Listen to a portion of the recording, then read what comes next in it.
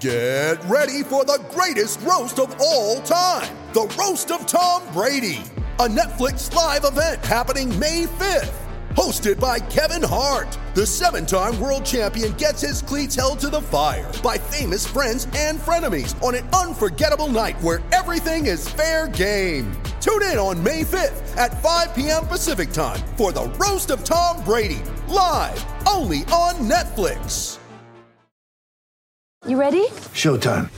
On May 3rd, summer starts with The Fall Guy. What are you doing later? Let's drink a spicy margarita. Make some bad decisions. Yes!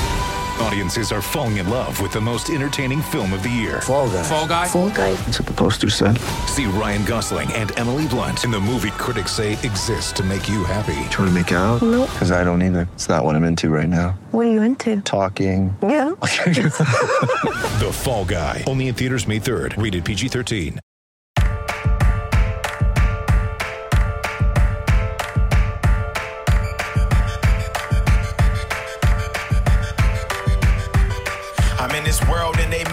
Welcome back to 32 Fans in 32 Days. I'm Alex Chester. With me, as always, is Wheels Wienerker. Wheels, how's it rolling? It's rolling great. I believe we're on the back 9 of these, right? That we've done 16. We got 16 more to go. Well, you're talking about how many we recorded. How many we've recorded? Yeah, but that's not relevant to the listeners. No, I think that's interesting to them that we've done 16. No, but they haven't. This isn't the 16th one that they've heard yet. So, well, maybe can you make days sure this is the season 17th starts. episode? Can you make sure? We spin a wheel and we do it random. It's not like an app where we just cook the books to do whatever we want to do on the podcast. I don't think we've ever cooked a single book. If we cooked the books, you think we'd be doing we are the back 9 if we were going 32 to 1, though, 5 because today we're discussing the 16th ranked Los Angeles Rams. So we have reached the upper half of teams, although we've already done a bunch of the upper half of teams, obviously. Although, Keith, you have them all the way down to 20, so not a big fan of the Rams are you today? I'm fine on the Rams. I just think their upside is probably 4th out of 4 in the division. All right. Well, we have a Rams fan here, or we have a Los Angelino anyway. We'll find out if he's a Rams fan or what the story is. Josh Leamer, welcome to 32 Fans. How are you doing? Hey, how's it going, Alex and Akiva? Is this Thanks your for first having me on. appearance since the ice cream tournament? I believe so. A couple of the trivia games I was on, if that counts. Yep. You're an impassioned advocate for triple caramel trunk or something, if I'm not mistaken. Yes, triple caramel crunch. Crunch, yeah. And Have you eaten it since? Have you ended up eating it since the ice cream tournament? I have indeed. And It's it hard was to a good find. choice. Can't find it here.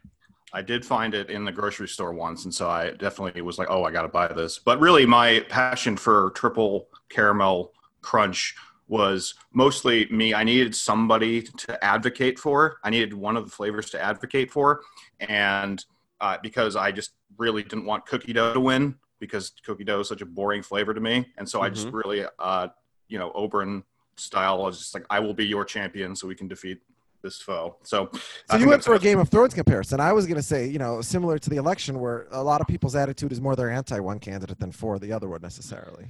I mean, that's a good comparison too. Yeah. So I think triple caramel. Which do you think is more objectionable, cookie dough or Donald Trump? Well, I think the answer to any question that says what's more objectionable and one of the options is Donald Trump, that's the answer. Yeah, okay. That's So, fair. Which would you rather eat, though? Probably cookie dough. That's all right. So, Josh, you've lived in LA your whole life. Is that accurate? I've lived in Southern California my whole Okay. life, All right. Orange County, and then LA. Yeah. Orange County's part of LA to us.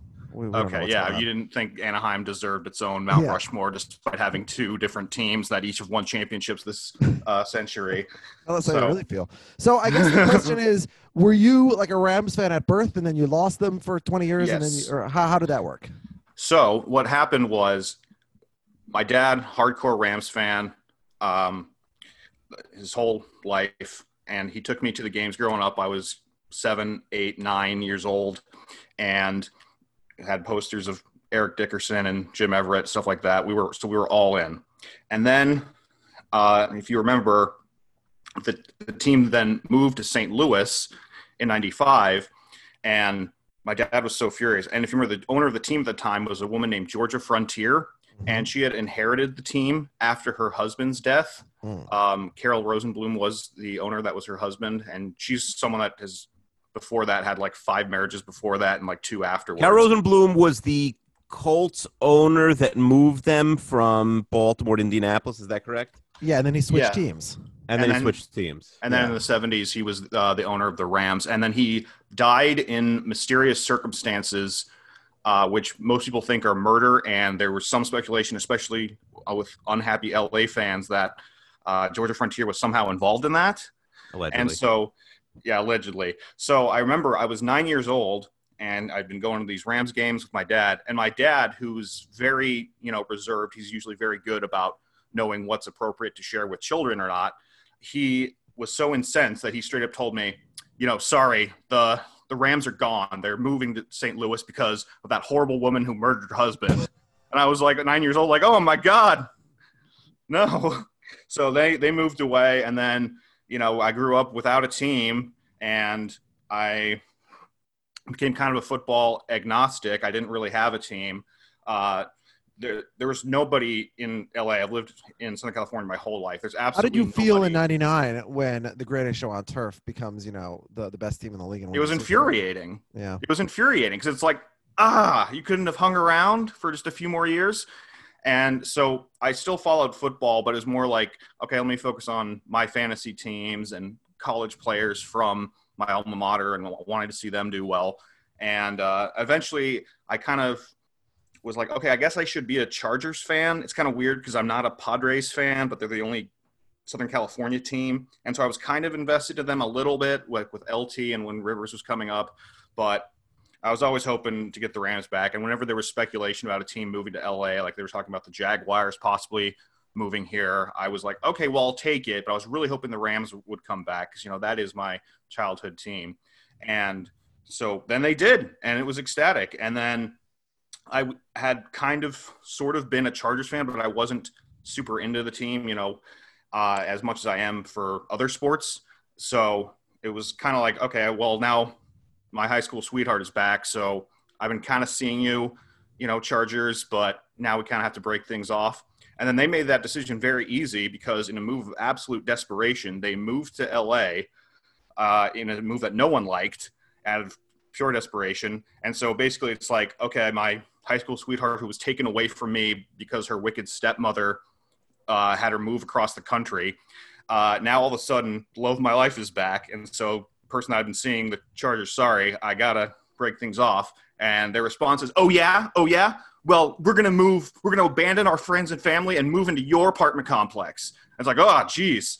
So that was easy to cut the cord. So basically a move of desperation. The Chargers were basically like Cat Ederson trying to keep the Hayden Moss at the Survivor reference adjustments. Survivor. Yeah. You know what, Josh? So you're essentially living in the same, I'd say almost apartment, not even apartment complex as your ex. It's very awkward. One of those like famous ones, Alex, in Brooklyn, where you have like the legally mandated like wall down the middle of the one apartment. Yeah, by the way, I just want to note for the record the 32 fans' position on the death of Kara Rosenblum. Yeah. I'll read from Wikipedia here. While swimming at Golden Beach, Florida, Rosenblum drowned on April 2, 1979. He was 72. Though Dr. Joseph H. Davis, the Dade County coroner, stated, quote, "There is not one scintilla of reason to believe this is anything other than an unfortunate accident," end quote. A PBS Frontline documentary called An Unauthorized History of the NFL suggested that Rosenblum, a known gambler, may have been murdered. Dun, dun, dun. Son Steve Rosenblum stated that his father was a poor swimmer who never went into water alone, telling Frontline if he went alone that day, he was breaking the habit of a lifetime. The final conclusion was that Carroll, who had been one of the first heart bypass patients, had suffered a heart attack while swimming. Witnesses at the scene in the Miami Coroner's Office of the Miami Chief of Police confirmed this finding. After Rosenblum's death, his second wife, Georgia Frontier, inherited a 70% ownership stake in the Los Angeles Rams. Rosenblum's 5 children inherited the other 30%. And of course, she's from St. Louis, so she wanted to get Frontier's inheritance came as a surprise to many fans, including your father, apparently, though not to close friends and family, it says in parentheses, who thought Steve Rosenblum, the former owner's son from a previous marriage and the Rams vice president, would take a leadership role in the team's management. It was not a surprise to close friends and family because Rosenblum was trying to take advantage of the widow's tax exemption. There was a draft of Rosenblum's will that was to be changed so that the team would be left to his son Steve, however, it was never executed. Over 900 people attended his funeral, blah, blah, blah. We don't care about that. Okay. So, yeah. So fans were highly suspicious, but yes, yeah. especially LA fans. I'm sure St. Louis fans think she's a saint, but But it was a long con because it took her 15 years to move the team to St. Louis.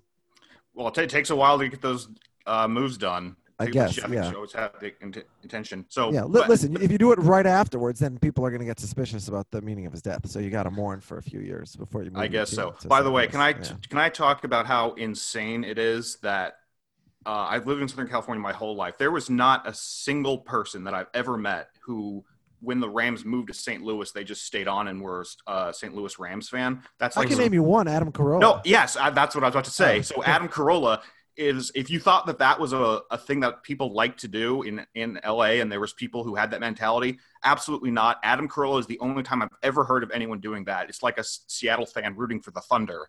So he's a bizarre anomaly. I just wanted to get that on the record in case people assume that there was people like that out there. But anyway, so yeah. By the way, Carol Rosenblum, it says on Wikipedia, has the greatest winning percentage in league history for an owner across both the Colts and the Rams. That's the Rams impressive because Kraft wasn't with the Patriots during a lot of the lean years. Yeah. I wonder what Kraft's is. Yeah, so because the Rams were very good in the 70s. They lost, I think, the NFC Championship game like 4 years in a row to the Vikings and the Cowboys or something like that. They kept losing in the playoffs, but they had no quarterbacks. They would lose like 9-0. They'd go like 10-4 every year, though. Yeah. I think I've said this before, but on the podcast. But Keith, I'm sure you're familiar with the Packers 49ers playoff game in '98, I believe, the Terrell Owens game. Owens, yeah. Yeah. So I was watching that in the Yeshiva University morgue television lounge, and a bearded gentleman from Los Angeles was like standing right next to me and was applauding really loudly during the game. And I turned to him angrily because it seemed like he was cheering for the Packers. And of course I hated the Packers. I said, "You're not a Packers fan, are you?" And he said, "No, I'm just a fan of good NFL football." And I remember I'm like, "Oh my God, I hate people from LA." But he was an orphan, so he didn't really have a chance. Didn't have a team. Yeah. What are we supposed to do? Yep. All right. So you got a team now. This is a team that, over the last couple of years really invested like in a win now mentality more than just about any team we've ever seen. They really try to take advantage of the window with Goff and his rookie contract. And, they made it to the Super Bowl, obviously, 2 years ago where they fell flat against the Pats. And then last year, the bottom sort of fell out. The offensive line looked very bad. The lack of depth really emerges a serious problem. They sort of doubled down, trading for Jalen Ramsey. And, you haven't had a first-round draft pick since 2016, which really makes it hard to fill the gaps. And now, all of a sudden, you're perceived as a middle-of-the-pack team. We have you at 16. Keith has you all the way down at 20. And, all of this smoke that was being blown up Sean McVay's ass a couple of years ago, it might seem premature. If this team is sort of destined to be in, the 8-8, 9-7 range, then, do we have to take back all the wonderful things? And I'm sort of happy about the fact that I did not jump on the McVay bandwagon as much as Keith and some others did. I mean, I was impressed with him, but I'm like, let's I will say you were a McVay skeptic. I just said you can't be a top 5 coach in the league before you've done it for a couple of years, right? I mean, we've done the same thing in Atlanta with. So, tell us, how do you feel as a Rams fan? Do you feel like you've sort of, the window is sort of closed, or? I'm going to probably be more down on this year's team than most of the other fans that you've brought in. I think that the ramifications of no pun intended. Yeah. Oh, I didn't even mean to do that. But the ramifications of Goff's contract and, the penny pinching, and then the Gurley, we were still on the hook for Gurley, although I think releasing him was a good thing. And there's some reason for optimism with this year's running back stock. But I mean, we lost, we got rid of Gurley, which I think is going to be an addition by subtraction, which I can get into later. Corey Littleton, I think, is actually the biggest loss from the inside linebacker. Right now, our inside linebacker core that we brought in to replace him is not great. We brought in Leonard Floyd, who's kind of, former number 9 overall pick, who's kind of a bust, but he's all right. But and then Dante Fowler, we lost him and didn't get a great replacement. And Eric Weddle retired, and even though he was an old man, his intelligence and leadership is really going to be missed. So we lost a lot. Obviously, Brandon Cooks on offense as well, but I don't think that loss is too huge. But especially Littleton, not being able to re-sign him, that's going to hurt. And then we're going to get hurt more in this next offseason because there's going to be some contracts. You'd assume they're going to keep Jalen Ramsey, and that'll be a focus. But that means that I don't want to look too far ahead to 2021, but it's going to be hard to keep John Johnson. We're going to have to send him to IKEA, unfortunately. And it's going to be hard to keep that wide receiver core together, which I think is pretty good right now.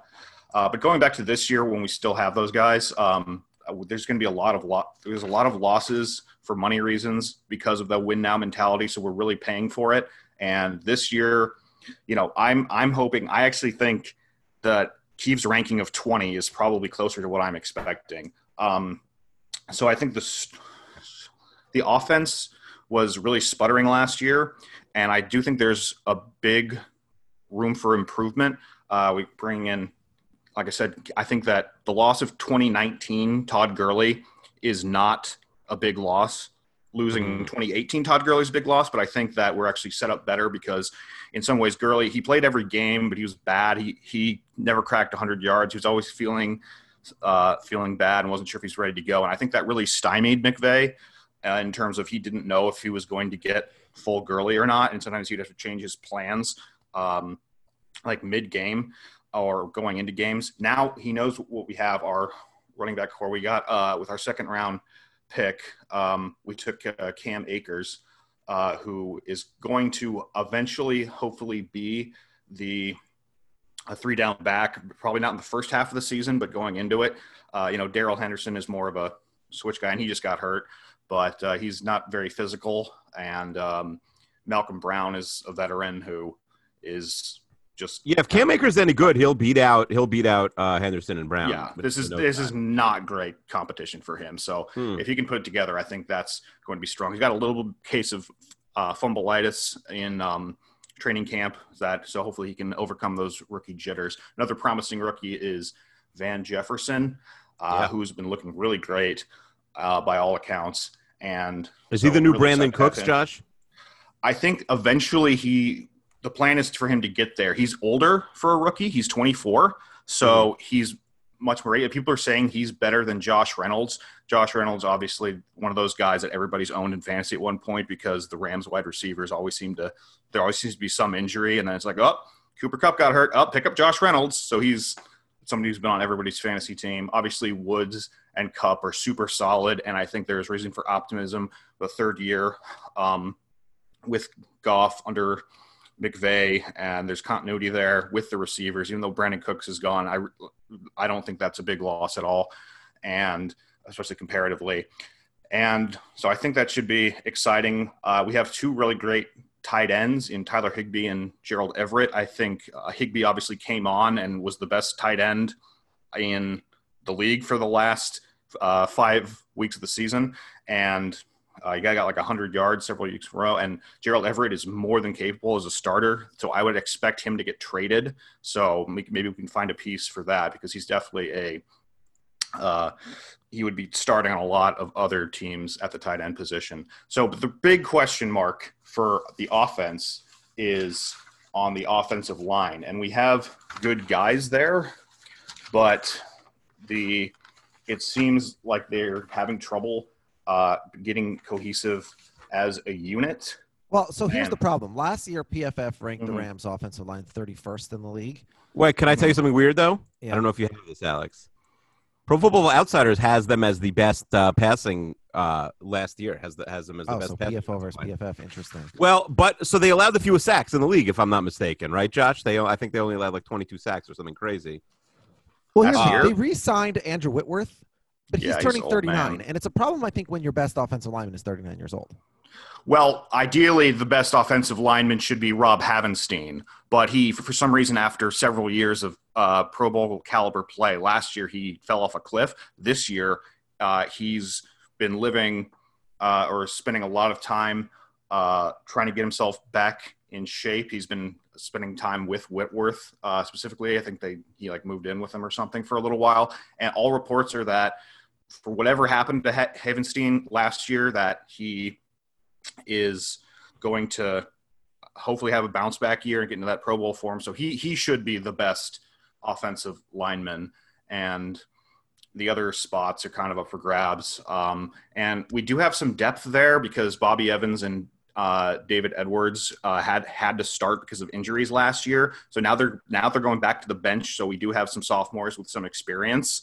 So I'm hoping it comes together, but that's the biggest question mark on offense for sure, is because we have solid guys and we have decent depth, but they just don't seem to be clicking as a unit. On a scrimmage the other day, against the starting offensive line, Aaron Donald had 5 sacks. And it's although Aaron Donald can make many offensive linemen look bad. Honestly, it's a good. You bring this up, Josh, and I was thinking one of an interesting thing that we could be asking people who are really following the minute to minute of training camps, because that's all we have to go by before the season starts, is like, who is dominating between your offense and your defense, if anybody? Like, certainly on the Jets, their defense is absolutely destroying their offense. They're pushing it around. It would shock me if the Rams defense wasn't pushing around their offense. Aaron Donald seems like the type of guy who goes at least 90% in practice, and 90% of Aaron Donald's still like the best player in the NFL. So, Jester, do you have an idea of between the Vikings offense and defense who is winning that battle in training camp, or no? Yeah, I mean, the defense. Mm-hmm.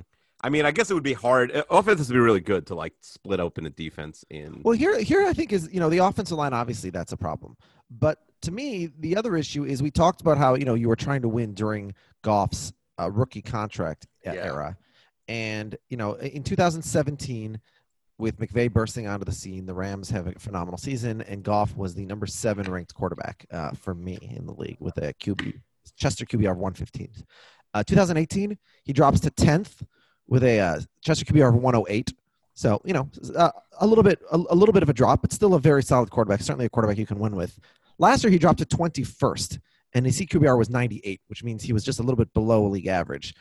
Paying a quarterback to be league average, a 9-figure contract. I mean, the reality is that every quarterback who comes up for a deal, that's just what you're gonna have to pay them. And sometimes you get lucky, and sometimes you get in Andy Dalton or even Joe Flacco. And, it's sort of, you don't really have a choice, because when you have a legitimate starting quarterback, you sort of have to pay him. But you're really going to be hamstrung if you're paying a guy almost $30 million a year to be a league average quarterback.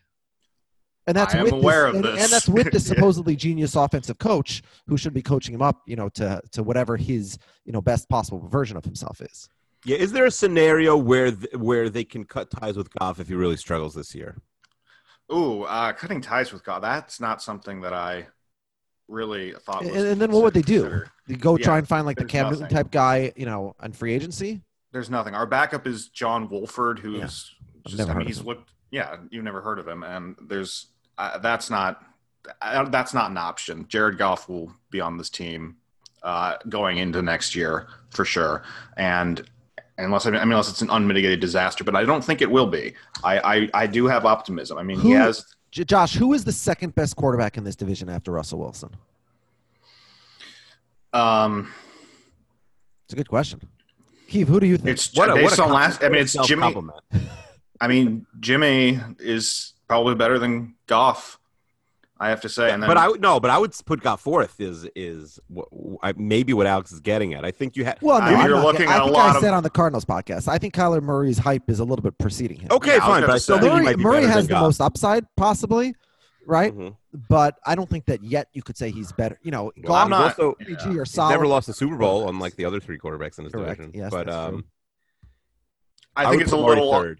And Murray might be a second by the end of the season. I mean, at the end of the season, sure. But right now, I think as much as I have issues and reservations about Goff, you can't put Kyler Murray ahead of him just yet. Maybe the end of the season might be a different story. But Jared Goff did get to the Super Bowl. Yeah, but he does have the advantage of Sean McVay. He has the advantage of, even with Cooks gone, Woods and Cooper Kupp are among the best starting wide receiver duos in the league. You have, Josh Reynolds, Van Jefferson, you talked about, Tyler Higbee. So he still has a lot of weapons to throw to.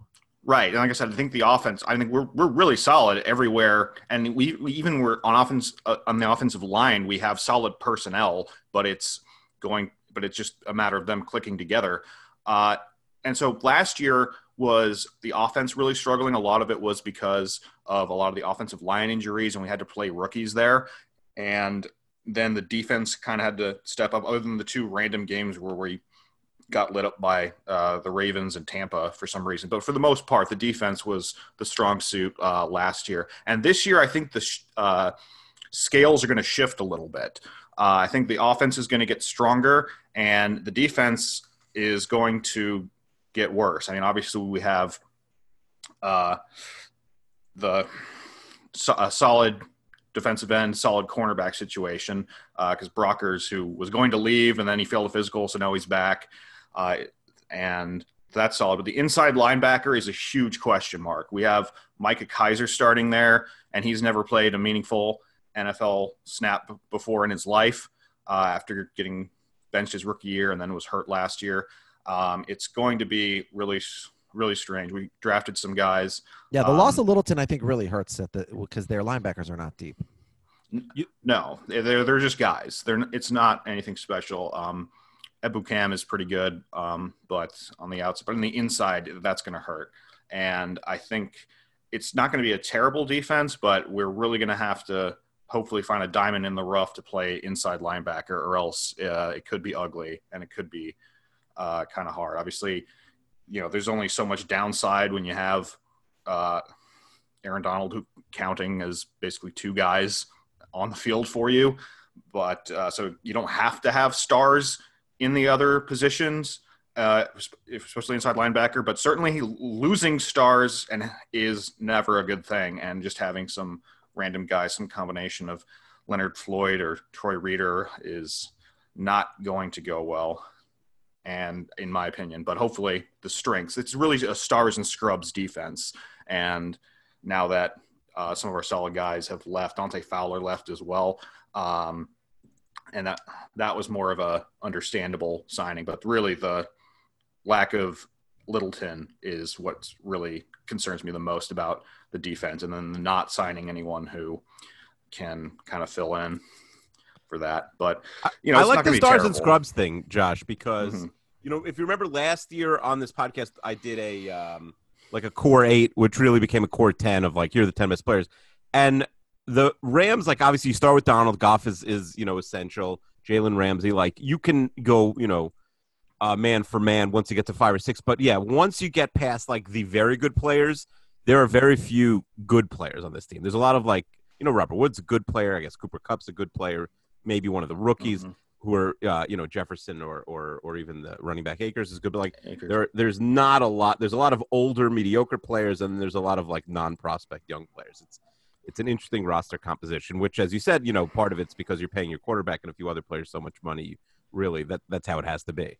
Okay, but let me ask you a question. What? They're not attracting the guys that New England would attract in their heyday. They're not getting like, oh, this guy's here on a steal, like $3 million 1-year deal veteran. They really don't have anybody like that. Well, they're not going to the Super Bowl every year the way the Patriots are. So why would they? No, I understand, but like the smart teams have that, and even Dallas. I don't, Dallas has like 6 guys this year that are playing for them on maybe under market value contracts. Like, they really don't have anybody like that right now, the Rams. Akiva, when we look back on this era, who do you think will be sort of the defining lineman of this era? Will it be J.J. Watt or will it be Aaron Donald?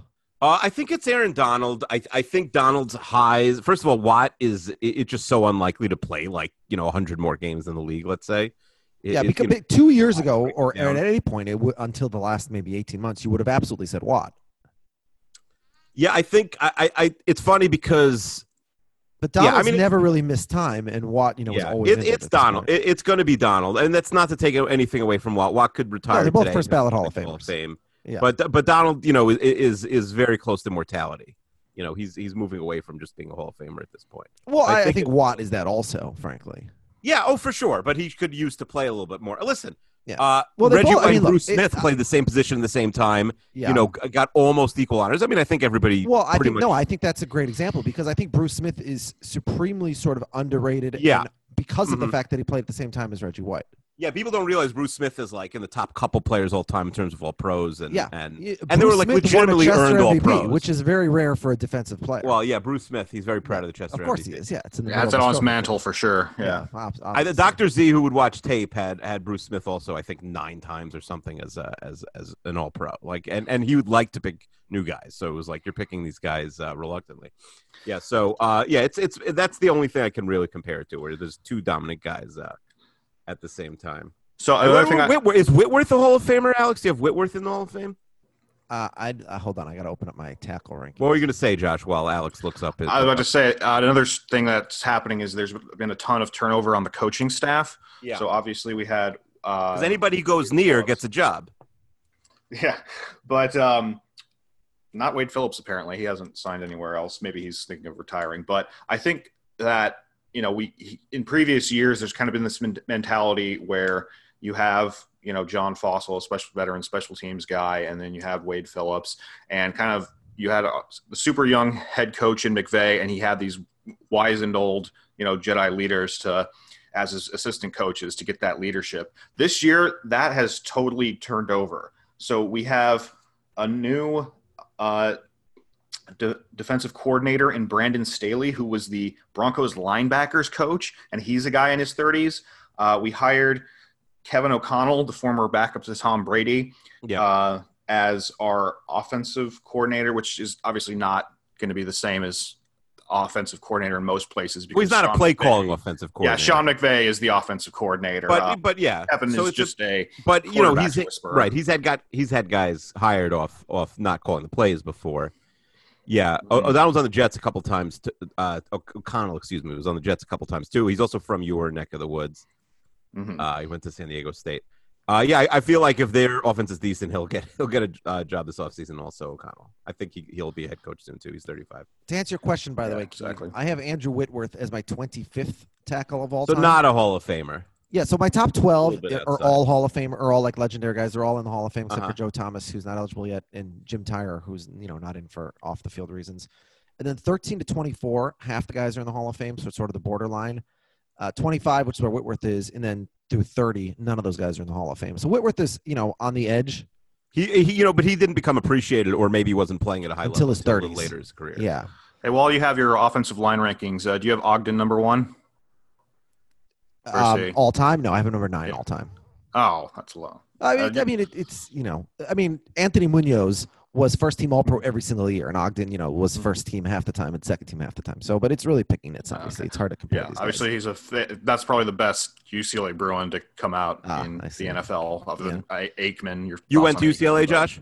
I did, yes. So haven't you seen some of his interviews on YouTube? By the way, speaking of formerly retired Rams, my number 18 safety of all time is Eric Weddle, who just retired from this team in the offseason. Yeah, and I think that's we do have He's solid a borderline backup. Hall of Fame kind of guy, I think. Yeah, John Johnson is going to kind of step up in kind of the leadership role, even though he's a young guy drafted in 2017. It seems like the reports are that he is going to do that. And then we have Taylor Rapp, and then we drafted Terrell Burgess to fill that. But I think even though Eric Weddle is ancient, I do think that his contributions were super underrated last year. Just getting his intelligence, using his reads to see what the opposing offense was doing really saved us in a couple On a fantastic beard as well. A real Hall of Fame beard. Let's before we run out of time, and we might not even get a chance to finish this. Let's do the schedule game because you said that. No, there's like 1 minute left. Well, okay, fine. So then let's 8 and 8. You have no right to the You have no chase. feel for. You have no feel. Their for over under is 32 8 minutes. So are you pushing? What are you doing at 8? I have them at Didn't it start exactly at 9 in the off season? Well, didn't their number start at 9? Well, it might have gone down because of negativity like Josh's. Well, yeah, we lost a bunch of pieces.